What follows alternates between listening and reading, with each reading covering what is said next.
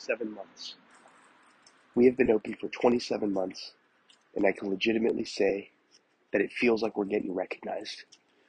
Patience. This is not an overnight story. We've been working on this thing for years.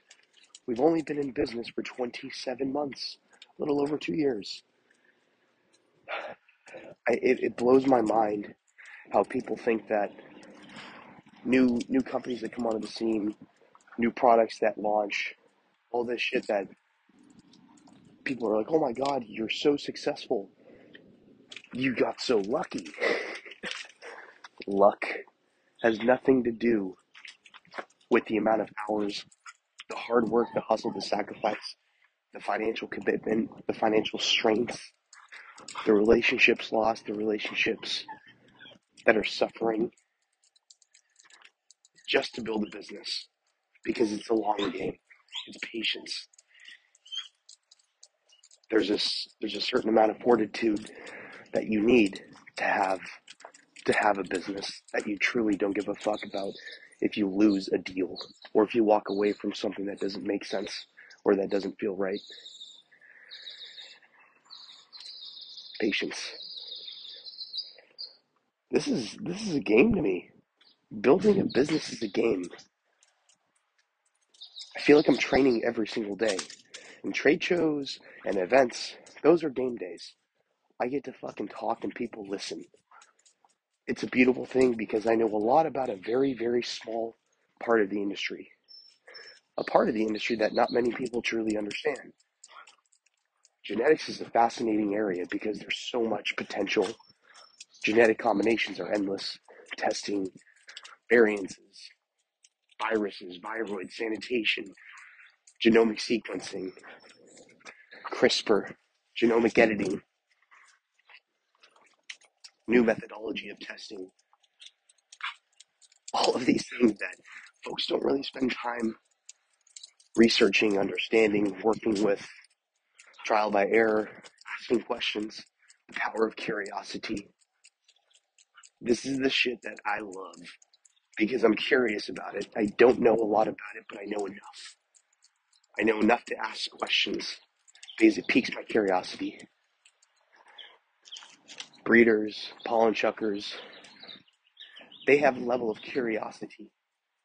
Now the breeders that are taking time to really work a line, generational stabilizations, back crosses, proper pheno hunts, not just taking a winning cultivar and crossing it with another winning cultivar, but actually looking for that specific trait that they're going to back cross into it to bring something out that is unique, that is not just another gelato gas.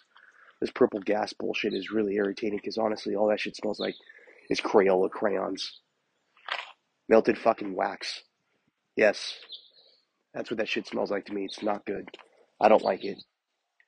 Give me the terps, give me the flavor.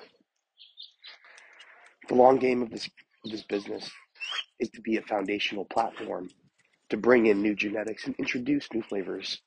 It's not to sell fucking clones. It's to introduce new flavors and actually educate people on the sensor profiling and actually understanding what it means to have quality cannabis and finding something unique. It's amazing because the market listens to what is hype, right? Which rapper is rapping about what? Is it runts? Is it cookies? Is it gelato? Is it sherbet? Is it OG? Exotics these days are considered runts or what's purple, what's fire. Exotics to me are 14-week sativas. Roberts Creek Congo. You know what I mean? Like shit that people are not going to spend time on running in their facility because it takes too long.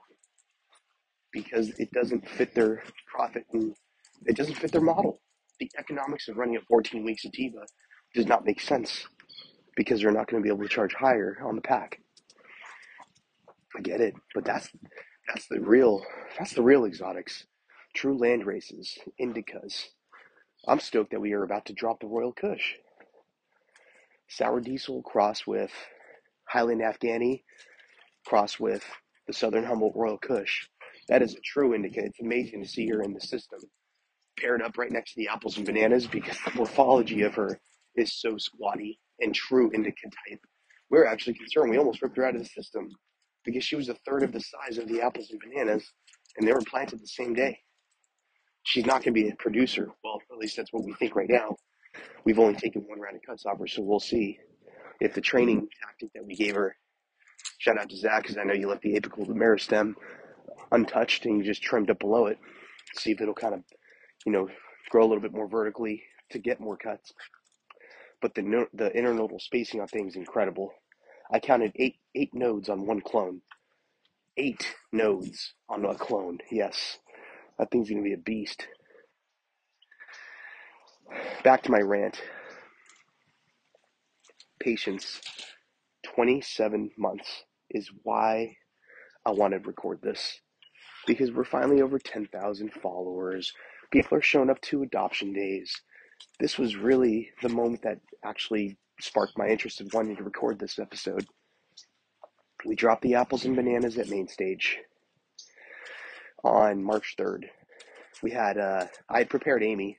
Amy is the clone queen at main stage. She works her ass off to take pre-orders, to set them up, to schedule, to vet them out, taking all their information prior. So she, again, shout out to Amy, because we wouldn't have this level of traction if it wasn't for the hard work that she does.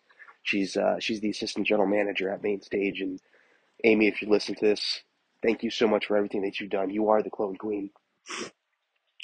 So March 3rd, 2022 was the official launch date, drop date of the apples and bananas by Compound. And, there was some buzz around it because this is the apples and bananas that took the world by storm, right? This is the first cultivar that Cookies had licensed out from Compound. This is the first cultivar that really made a shockwave for, hype strains per se. And it's special because all the other apples and bananas that are out on the marketplace were just seed hunted phenos. Not that they're bad, but this is the breeder cut. This is that apples and bananas. So people that have been fucking with us for a minute know that we only bring in breeder cuts. We have legitimate, verifiable genetics, and more to come on that too. The genomic fingerprinting services that we're working with that will be attached to the NFTs that we release in the near future is super exciting, because that statement of verifiable genetics will be a fact, not just word of mouth, not just people taking our trust for it. We actually will have those fingerprint services attached to our genetics in the near future. Super exciting. So we planned on, I told Amy, I'm like, hey, we're, this is the first round of apples and bananas that we're going to be dropping. I want to save you at least 200, right? So work your pre-orders. Excuse me, kind of battling a cold right now. Work your pre-orders. And she did, she got 200 clone pre-orders. So we tacked on an extra 50 clones just to have for the first come, first serves that walked in and didn't have the time to pre-order or just slept on it. And so that sold out within 30 minutes. There was people lined up. We dropped the clones off at 11:30. By noon, they were gone. People were there. They were excited. We sent some hats and shirts and stuff too. So got some really cool selfies with Amy and the Familia community that showed up. So really, really exciting stuff. Put a post out on that on Saturday. So if you want to check that out, Saturday, March 4th is Saturday, March 5th is when I posted that. So pretty cool stuff.